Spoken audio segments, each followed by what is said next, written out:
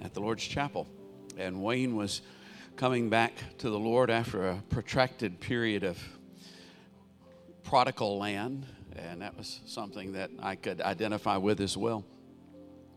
And the Lord knit our hearts together, even though over the years we had quite a bit of separation. And then he, I guess 16, 18 years ago, whatever, brought us back together here.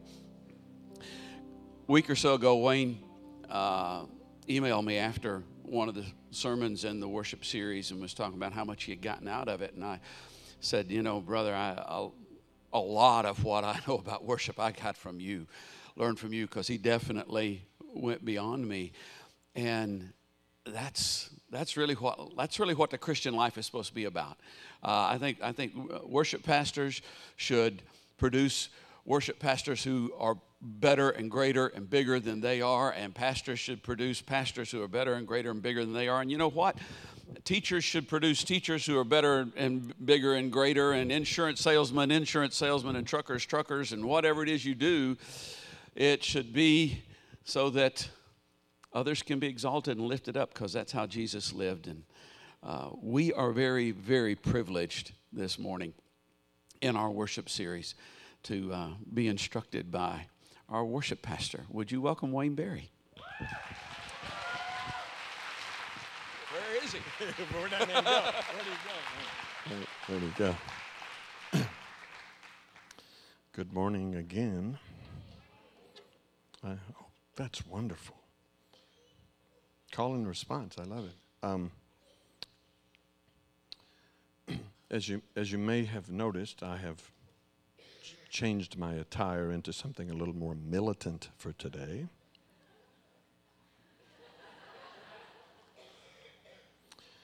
I did this because we're going to have basically a class on militarism. I'm just getting you acquainted with Wayne speak here at the top. I actually did this for the visual learners among us, and for all of you in the comfort of your own iPad, and for those of you that are watching in the smartphone zone.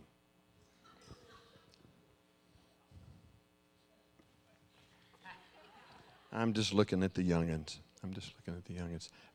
It's an honor and a privilege to have this time before you. I thank Pastor Ronnie and Pastor Margaret for actually helping me to get to this spot. I wouldn't be here if it wasn't for them. So I just want to take opportunity and to defer to them and tell them how much I love them and how much I appreciate them. Today is going to be a class on worship warfare, or worship as warfare. You thought that you came to a corporate worship service. Actually, you came to a corporate worship service that has now led you into a classroom. I can tell by your silence that you're all really thrilled with that. And in order for us to make the transition from where we were to where we're going, I would like everyone, if you would, to put your hand on your forehead and just say to yourself, engage. Okay. Because this is not going to be a sermon as such. It's basically going to be a time of teaching on worship theology and matters of worship warfare. And in the process of doing this, since it's not a sermon and it really doesn't set itself up, at least I don't think, for an altar time, we will open the altar at the end for anyone that has any kind of prayer need that you have. And if the Holy Ghost prompts something in the service that would require you or encourage you to be prayed for or prayed with, we'll certainly do that. But the nature of this time together is going to be classwork. And those of you that have been in class with me, you know that on an occasion, pop quizzes happen in my classes.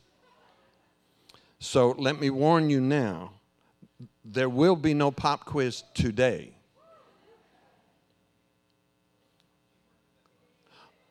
but there could be in the future.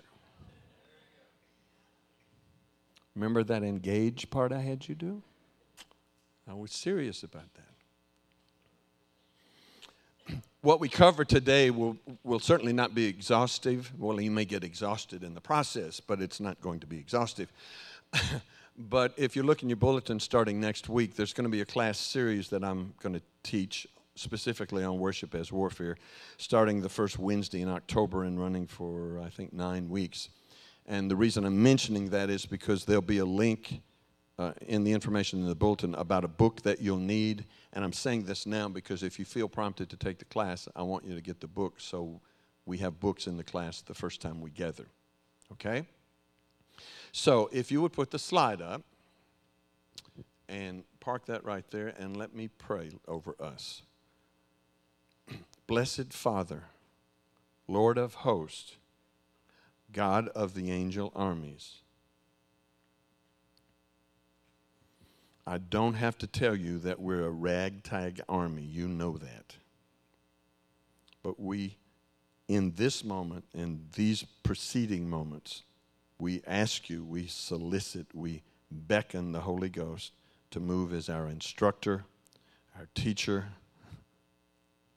our model, our drill sergeant, whatever the Holy Ghost needs to be to help us move to a point of revelation and understanding based on what you want us to learn. We just collectively yield this up to you for your kingdom's sake and for our Savior's honor. In Jesus' name, and everyone breathing in the house said, amen. Okay. What I need to do is I need to lay a foundation for you before we go where I need to take the class. And it fundamentally deals with this. There's an insert in your bulletin for those of you who have it, and this is in the bulletin as well. We worship God with our praise, and we praise God when we worship. That little axiom is a phrase that serves, I guess, sort of as a teaching model or an indicator of what I want to share with you initially to build some foundation.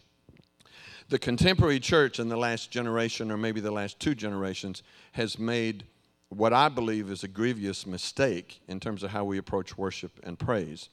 I don't think it's biblical. I'm not really going to develop that thought. If you have any question or exception to what I'm saying, we can talk about that at another time. But here's what I think we've done. In fact, I know we've done this. And I think the larger responsibility has to do with worship pastors and worship leaders that basically did not do their homework, including me. I'll put my hand up. Did not do our homework in terms of biblical theology to realize that we were allowing something to be created in our churches. It's not a sin. We're not messing up big time, but we've sent a signal to one another that's just not biblical. And this is how this works. If you have a coin in your pocket, or 2, or in your billfold, or purse, could you get it out, please? And I should probably explain, because I know we have a lot of younger folk in this class. A coin was a realm of exchange that people used to use. They actually carried money. And so when you said, do you have any money? You have any coins? You have any coinage? You have any change? The response was, oh, yeah, sure, as opposed to, what? Money? So there are some older folk here that still have money, and if some of you younger folk don't know what a coin is or don't have one, you could raise your hand subtly, and we could kind of toss money your way.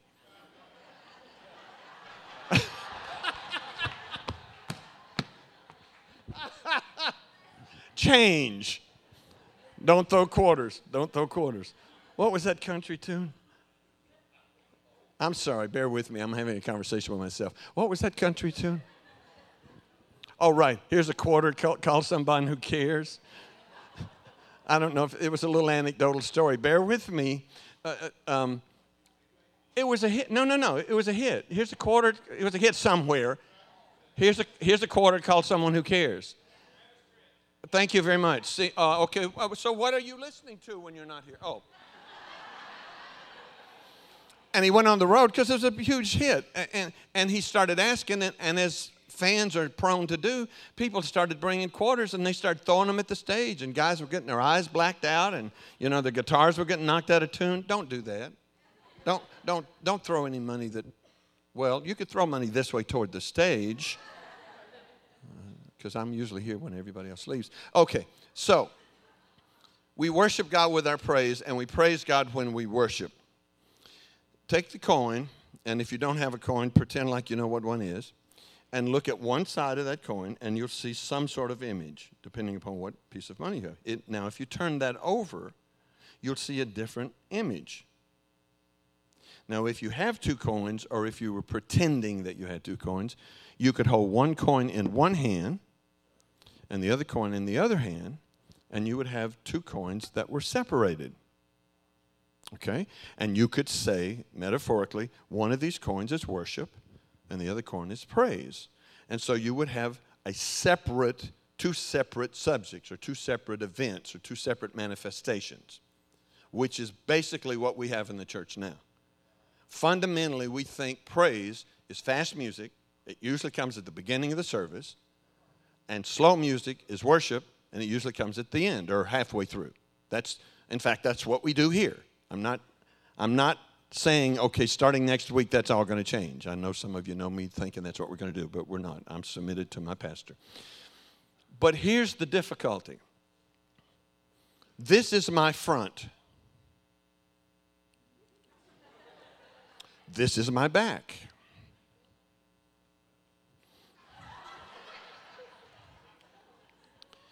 If I were cloned, that would be really frightening. Two of me on the planet at the same time? Okay. So, thank you, Jesus. See me after. If I were over here as one individual and this were my front, and I was over here, I was over here as a separate individual, and this was my back, we would be separated. Front would be here, back would be here. There would be a distance between the two. One would be metaphorically worship, and the other would be metaphorically praise. The problem is that worship and praise are not separate, they are distinct. They are two sides of the same coin. This is my front, this is my back. Where did Wayne go? He's right here. I'm just turning around. Worship and praise biblically aren't divided by being separated. They're divided by being distinct. In the Bible, going from shouting and dance in the river to on your face crying in the next breath is justifiable and biblically correct. Now, the difficulty when we've allowed this to happen is that in our minds, remember engage, not in our spirits, not in our soul, in our minds, we now think fast music is praise and slow music is worship. However, we worship God with our praise, and we praise God when we worship. The two do not separate out, they manifest distinctly. If you're giving somebody worship or something worship, part of the way you worship is to give them praise. Engage. Conversely, if you're giving somebody praise, worship is flowing into that person or that thing.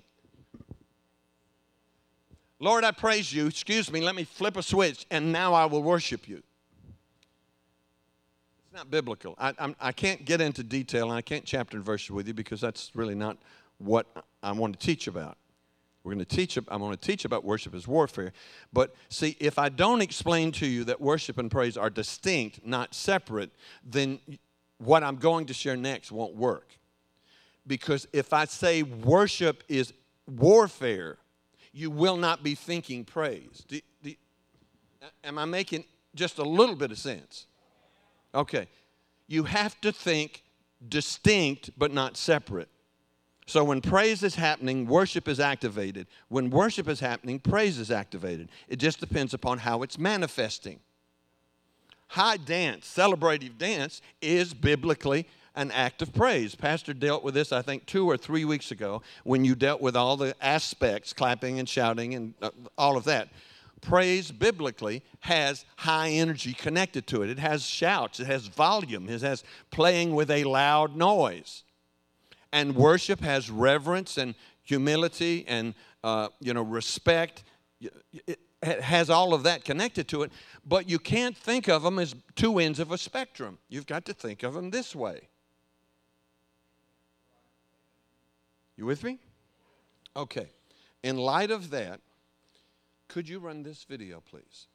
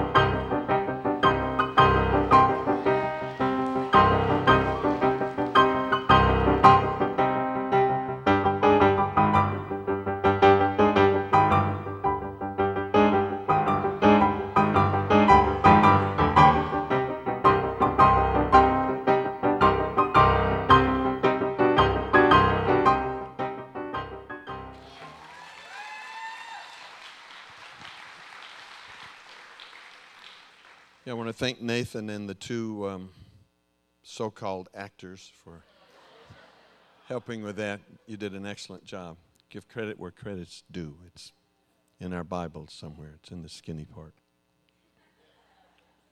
Now here's the deal, class. We don't think about worship as warfare because we have been conditioned to think the word worship and the word warfare don't fit together. They seem like oxymorons. They seem like they don't belong unless we're singing and taking on postures that look like what we know warfare looks like.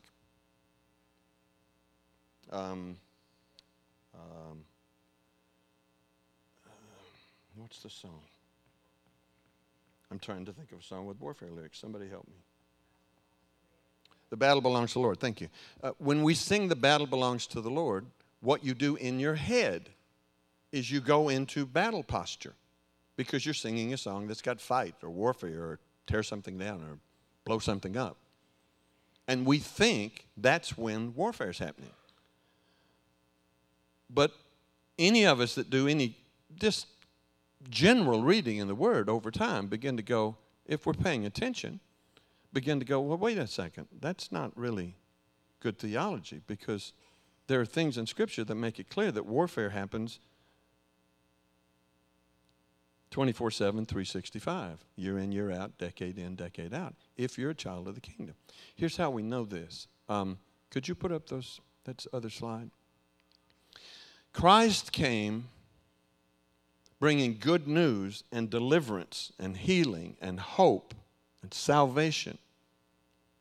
And he got crucified for it.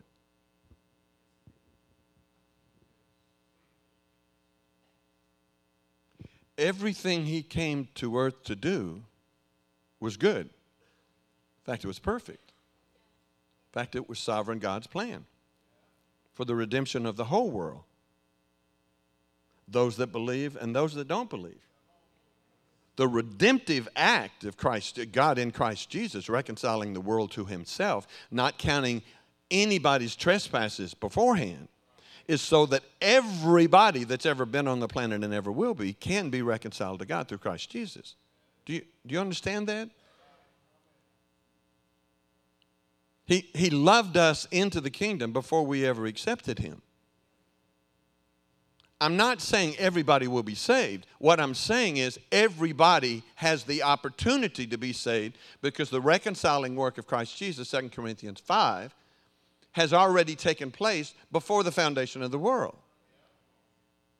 So if Christ came bringing all of that positive information and he got killed for it, although that was clearly God's plan, death, burial, and resurrection, seated at the right hand of the Father, okay, coming back as our kinsman redeemer, all of that taking place, it still cost him his life. Okay, so Christ is in us and we're in Christ. He's our hope of glory. He's our blessed hope. In him we live and move and have our being. He is in our lives. So if he's in our lives, we are called to be models of his or surrogates of his. That's probably the wrong use of the word. We're called to be little, if I can put it this way, we're called to be little Christ, plural. We're called to be Christians. Thank you, Pastor. And in the process of doing that, we are called to walk in what he walked in. Yes? So, this passage, where'd we go? Is this where we are? Oh, we skipped that in the first service, didn't we? Thank you. Okay. Put in your mental margin, take what I just said and put a little pause right there, like ... Okay. Thank you for doing that. We are a fragrance of Christ to God among those who are being saved and among those who are perishing. To the one, an aroma of death to death. To the other, aroma from life to life. This is what this passage is functionally saying. I come in the room with some high-end, very expensive cologne. And I walk in, and as I go past you all, you go, man, that smells really good. Where did you buy that? Can I Google that? You know. Is there some way I can find that? I want some of that. I walk out of here. I go somewhere where there is one or more pagans wearing the same cologne. Look at the passage. And they go, somebody in here smells bad.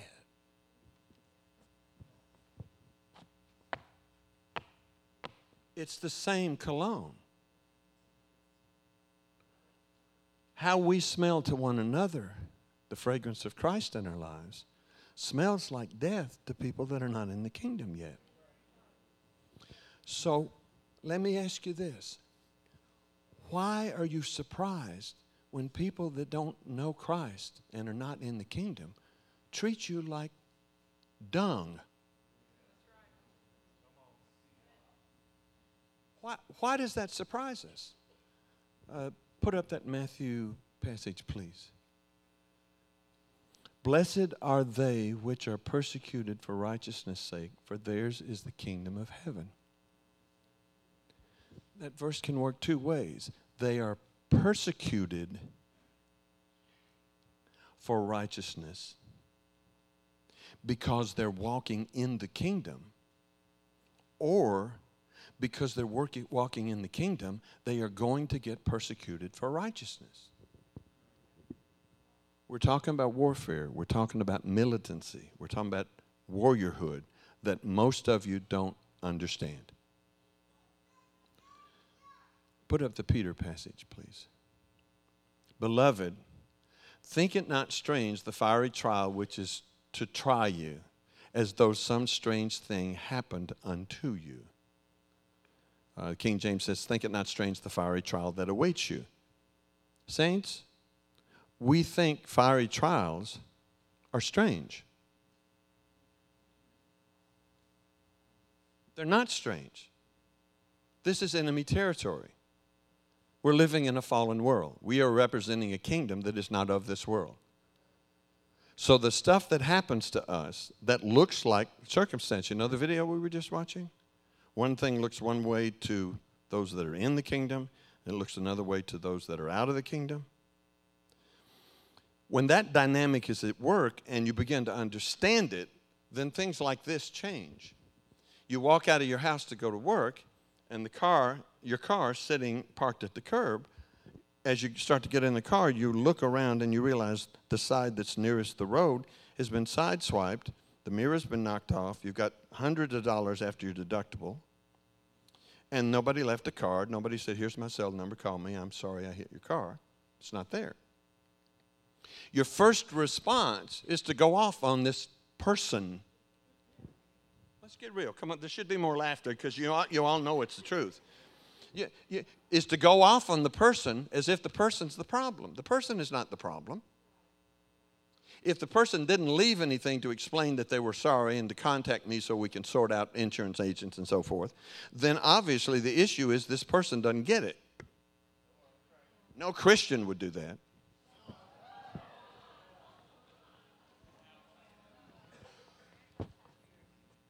So we go off on a human being.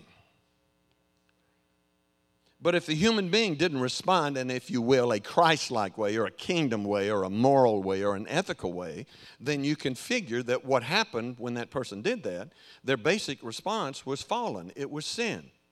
They were doing what sinful people do. They act like sinners. Why are we surprised? Now, I know that you understand I'm not saying this room has no sinners in it. Let's see a show of hands now. What I'm getting at is we act like unbelievers are supposed to act like us. And this is becoming really problematic. Because we're not acting in love, and we're not acting in grace, and we're not acting like we understand that an opposing enemy, even if he's a human being, has got influences outside his life that are directing him in a way that many of us used to go that we don't go anymore. Our lives, at least in theory, have been changed by redemption through Christ Jesus and the blood covering over us. And we are being sanctified. So anybody here that sideswipes another car, I hope you're paying attention. Stop, put it in park, go back and leave a note. Because that would be the Christ-like way to respond. Okay? But when we're standing by our car going off on this fictitious person, maybe even saying things and using language that we wouldn't want anybody to hear, we're missing the point that this person who is an unbeliever, we'll say, a sinner who is not sensitized to biblical values, is basically being driven by the enemy, by imps, by little gremlins. You know, think, you know, whatever those forces are, like in Lord of the Rings. You know, all these little weird, or in Star Treks, or in, you know, or any of these superhero movies. You know, I mean, there's all this other stuff happening that we act like we don't have a clue about. But Scripture's made it clear. Don't think it's strange when you're getting hit on. But we do, and the reason we do is because we don't think like warriors. We don't think like soldiers. Now, here's how this plays out. Every act of worship is an act of war. Trying to chapter and verse that with you, I can't do in this time frame. But you saw a glimpse of that on the video we watched. Here's how this works. There are things that we do when we're engaged as worshipers that we think basically stay in this room. They don't stay in this room. They go out of this room because the Holy Ghost can take anything that's given him and use it any way he wants to. Are you breathing?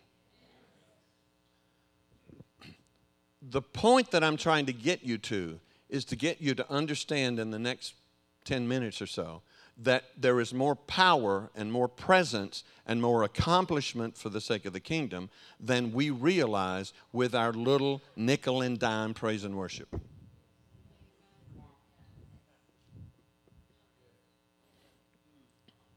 One of the things that happens in I said our nickel and dime, I didn't say yours. I'm including mine in the process. Wherever we think we've arrived in praise and worship, we haven't even scratched the surface. Because our praise and worship isn't limited to what the band's playing and what's on the overhead and how long we're in the service. Romans 12:1. Therefore, present your bodies as a living sacrifice, holy and acceptable to God, which is your reasonable service of worship. So in a very real sense, everything we say and do is worship if we are engaged as spirit people. Okay? Over here, often in this service, Tammy Dozier is here. She's here often.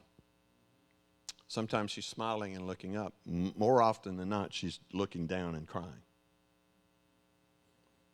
What that looks like to us is she's having an encounter. She's broken. She's in humility. She's worshiping God. That's what it looks like to us. To the enemy, what the enemy doesn't actually see happening is that Tammy is planning IEDs. Somebody ought to get it.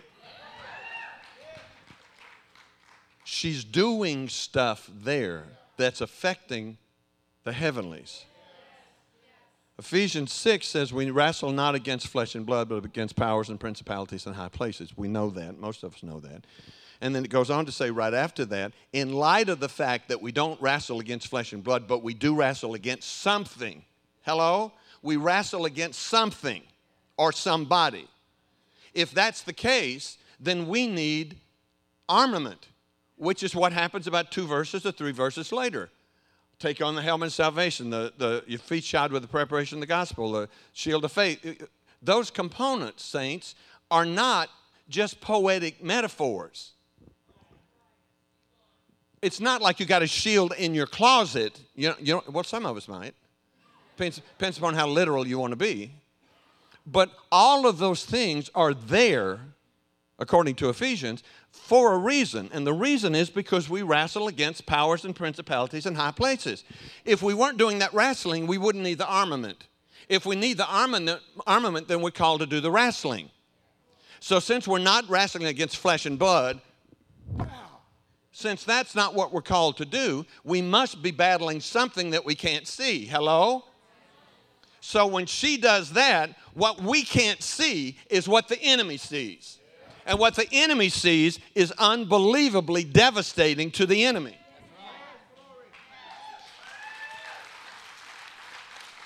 Where's some dancers, Gene? I need a couple of dancers, Gene. Dancers. Praise and most. Somebody. Come. Okay. I don't need 10. Yeah, I was looking for you. Come. I need about 3. Just simple high worship. Okay. Now that's beautiful. And that's expressive. And we see that. But what the enemy sees when we do that is this.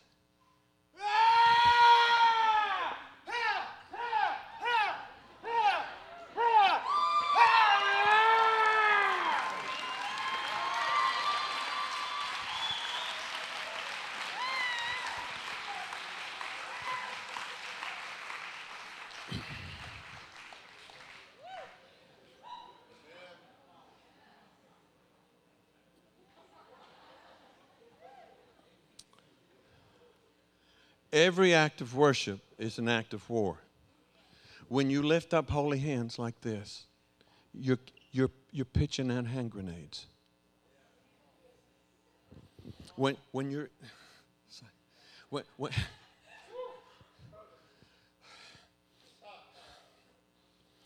you extend your hands up in adoration, you got a mortar over your shoulder, taking out principalities and powers in high places. When you start shedding tears and those tears are falling down, they're nitroglycerin to the enemy. You're doing damage. You're tearing down strongholds. You're breaking through into places that you haven't a clue about.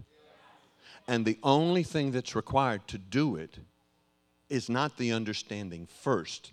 It's the engagement, which Pastor has been talking about for the last 5 weeks. You have to get engaged. You can't wait till you come to this room to get engaged as a worshiper. You've got to worship the Lord in spirit and in truth every waking hour that you have, because you don't know what enemy has been assigned or dispatched to mess with your day or your night. You got to get serious about who you're worshiping. Not serious about who saved you. Serious about who you're worshiping now. In order to do that, you have to get engaged. The theology or the understanding or the head place comes progressively. That's the way revelation works. Revelation isn't, bam, I've got it. It's, bam, I got some of it. I hope this progresses in my life. That's free. Revelation is progressive. Without a revelation, God's people perish is a reasonable translation, but it's not sound. It's not fully accurate. It really needs to read, without a progressive revelation, God's people perish. We need revelation all the time. Fiona, could you? Yes. Now, let me do this for all of you that are, for some of you that are going, you crazy.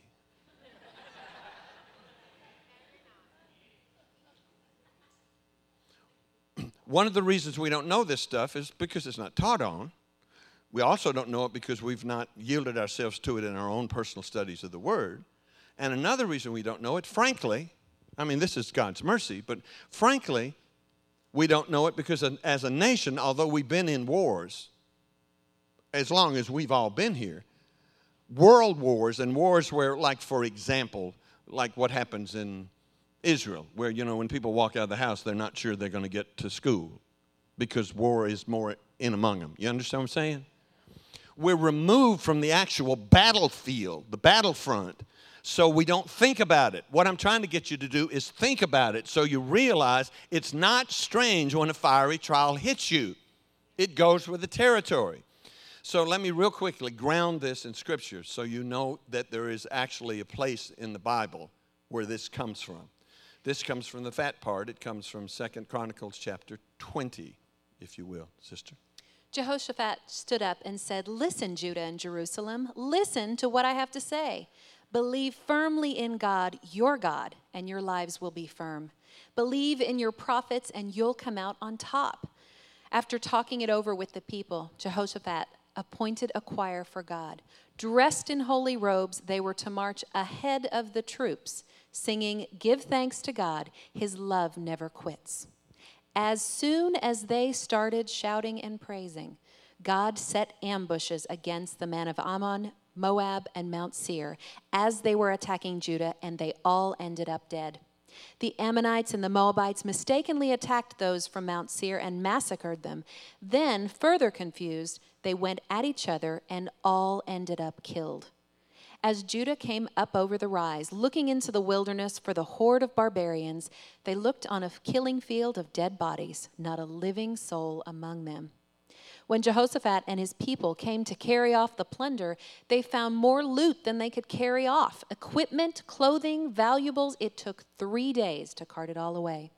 And on the 4th day, they came together at the Valley of Blessing and blessed God. And that's how it got the name, Valley of Blessing. Jehoshaphat then led all the men of Judah and Jerusalem back to Jerusalem, an exuberant parade. God had given them joyful relief from their enemies. They entered Jerusalem and came to the temple of God with all the instruments of the band playing. Okay, that's an Old Testament story. So it's Old Covenant. So how that was working had to do with real people with real instruments of battle, you know, cutting off ears and knocking people over and shooting people with arrows off of horses. That's how that happened. That's how that story was happening in those days. The context for the story is this. Jehoshaphat is king of the tribe of Judah. The tribe of Judah is the tribe of praise. They were known. Say known. They were known for the fact that they were praisers, worshipers, if you will. Distinct, not separate. And a prophet comes to Jehoshaphat. There are 3 armies massed together. The tribe of Judah is completely outnumbered, and these tribes are basically going to go into battle with them and functionally kill them all. Prophet comes to Jehoshaphat and says, Jehovah has spoken to me, and what we need to do is we need to put the choir out front. Now, the tribe of Judah had soldiers. They had armament. They had arrows and so forth, shields, so forth, and spears, swords. But the word of the Lord was to put the worshipers in front. Now, being a worship pastor and being involved with Levites and singers and musicians and dancers and so forth for years and years and years, I can only imagine what it would be like to turn to the singers and go, here's the deal. We're going to go outside, and an army has just invaded America, and they're in our parking lot. And what we need to do is we need to go out there and sing, I don't know, let's sing Deep Cries Out. Or let's sing Rock of Ages. Let's just sing something. And they look at each other and they go, well, let's sing something simple because I'm so scared. I'll never remember the verses, so let's just sing a chorus. And they go out and they just sing one line. Give thanks to the Lord because his mercy endures forever. Now, we don't know whether they walk 50 feet or 5 miles because Scripture doesn't tell us that. We know this. There are 3 armies amassed against them, and they can't see them. Say, can't see them. Say it one more time with gusto. Can't see them. They cannot see their enemy, but they know their enemy is there.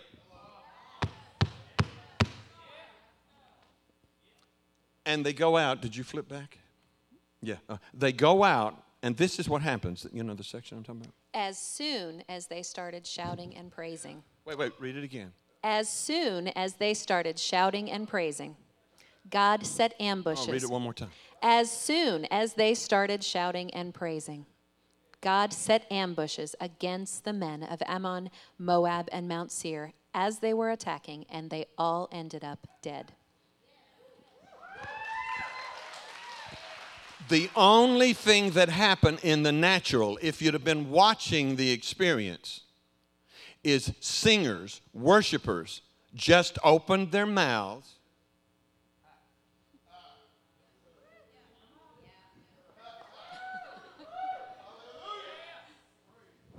and started offering up praise and worship. They didn't know what had happened in the enemy camp because they can't see the enemy. When they get to the crest of the hill, thinking, I'm surprised we made it this far. That'll preach. Oh. Aren't you? I am. My God.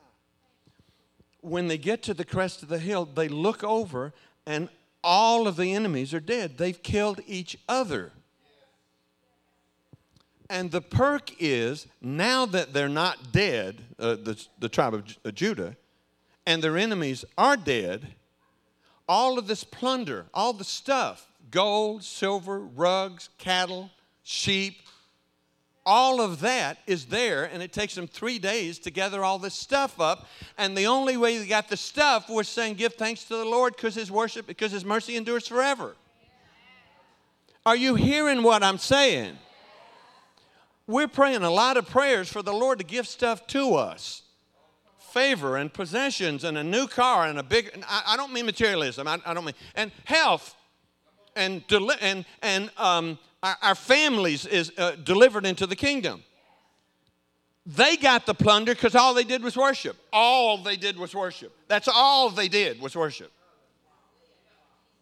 New Testament, please. Acts 16. Along about midnight, Paul and Silas were at prayer and singing a robust hymn to God. The other prisoners couldn't believe their ears. Then, without warning, a huge earthquake. The jailhouse tottered, every door flew open, and all the prisoners were loose. Startled from sleep, the jailer saw all the doors swinging loose on their hinges. Assuming that all the prisoners had escaped, he pulled out his sword and was about to do himself in, figuring he was as good as dead anyway, when Paul stopped him. Don't do that. We're all still here. Nobody has run away. The jailer got a torch and ran inside. Badly shaken, he collapsed in front of Paul and Silas. He led them out of the jail and asked, "Sirs, what do I have to do to be saved, to really live?" They said, "Put your entire trust in the Master Jesus. Then you'll live as you were meant to live, and everyone in your house included." They went on to spell out in detail the story of the Master. The entire family got in on this part. They never did go to bed that night. The jailer made them feel at home, dressed their wounds, and then he couldn't wait till morning, was baptized, he and everyone in his family. There in his home, he had food set out for a festive meal. It was a night to remember. He and his entire family had put their trust in God. Everyone in the house was in on the celebration. Thank you, Fiona. Praise team, could you ease up, please? New Testament, New Covenant. Grace, not law.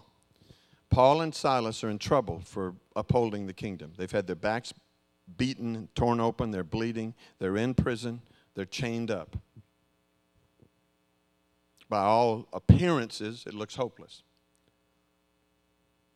Paul turns to Silas and says, "This would be a good time to have a worship service." Silas says, "I'm with you, Jack. What you want to sing?" Paul says, "I don't know. Let's sing 10,000 Reasons. Or let's sing, For My Good. You did it all for my good." One spot on the planet, two voices. The other guys in jail are flipping out. They're going, "What's up with these guys? I mean, look at their backs. I mean, their backs are ripped apart, and they're singing." Meanwhile, back at the ranch, Jehovah is up here in the high and holy place. He's in Zion. He's inhabiting Zion. He goes, "Angels, come. Gabriel, y'all come. Listen at this. Look what they're doing. Listen to what they're doing. There's no reason for them to do what they're doing, and they're jammed up. Their bodies are hurt, and they're in chains. They need out of there. Somebody, run, get my earthquake boots." He straps them things on. He goes, "I'm going to set them free." The whole place shakes. Chains fall off. Jailer runs in scared to death, says, "I know I'm a goner now because they've all run away." Paul says, "Not to worry, we're here." Jailer says, "I don't get it. I don't know how you could live like this. What do you got that I don't have?" Come on. Engage. They lead him to the Lord. He goes back to his family. The family's led to the Lord. They all get baptized, and they throw down, and they have a party. The party that they had looks exactly like the party in 2 Chronicles 20. The plunder that the tribe of Judah picked up and took 3 days to bring back, that was stuff in the natural, real stuff, you understand? Cool hats and stuff like that, okay? In the New Testament, what happened is people, not stuff, human beings, people that needed to be delivered from the kingdom of darkness and the kingdom of light, were brought in because Paul and Silas just sung a hymn. Yeah. That's all they did. They just sung a hymn. Yeah. They didn't do it to get delivered. Oh, that'll preach. Yeah. They did it because he's worthy of all praise and adoration anytime you have a breath. Yes. Let everything that has breath praise him means if you got breath, praise him. My God.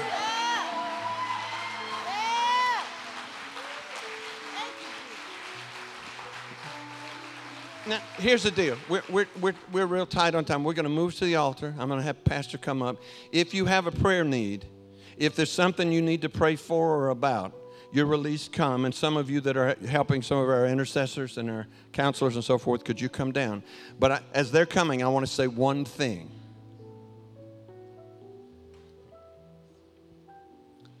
Worship warfare is serious business. The enemy is rough.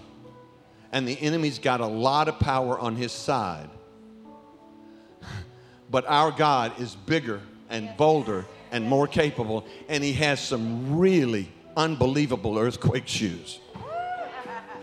If you want deliverance, if you're praying for stuff, if there's people in your families that you want to see come into the kingdom, maybe all you need to do is start singing some hymns. Or start dancing. Remember, this is, hey! Pastor, would you come if you've got prayer needs? Don't be shy.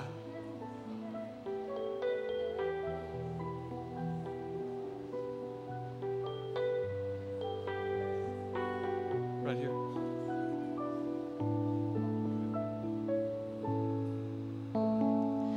Oh, how we Stand. need, oh, how we long, oh, how our souls, they pant for you. So now we weep, so now we grow, so now our spirits, they cry out for you. Come on.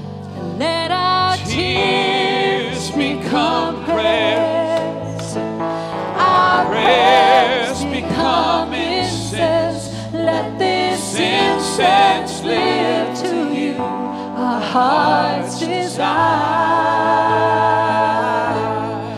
Ruah, breathe over us. Ruah, breathe over us. Ruah, breathe over us. Breath of God, Ruah, breathe. Ruah, breathe over us. Ruah, breathe over us. Ruah, breathe over us. Breath of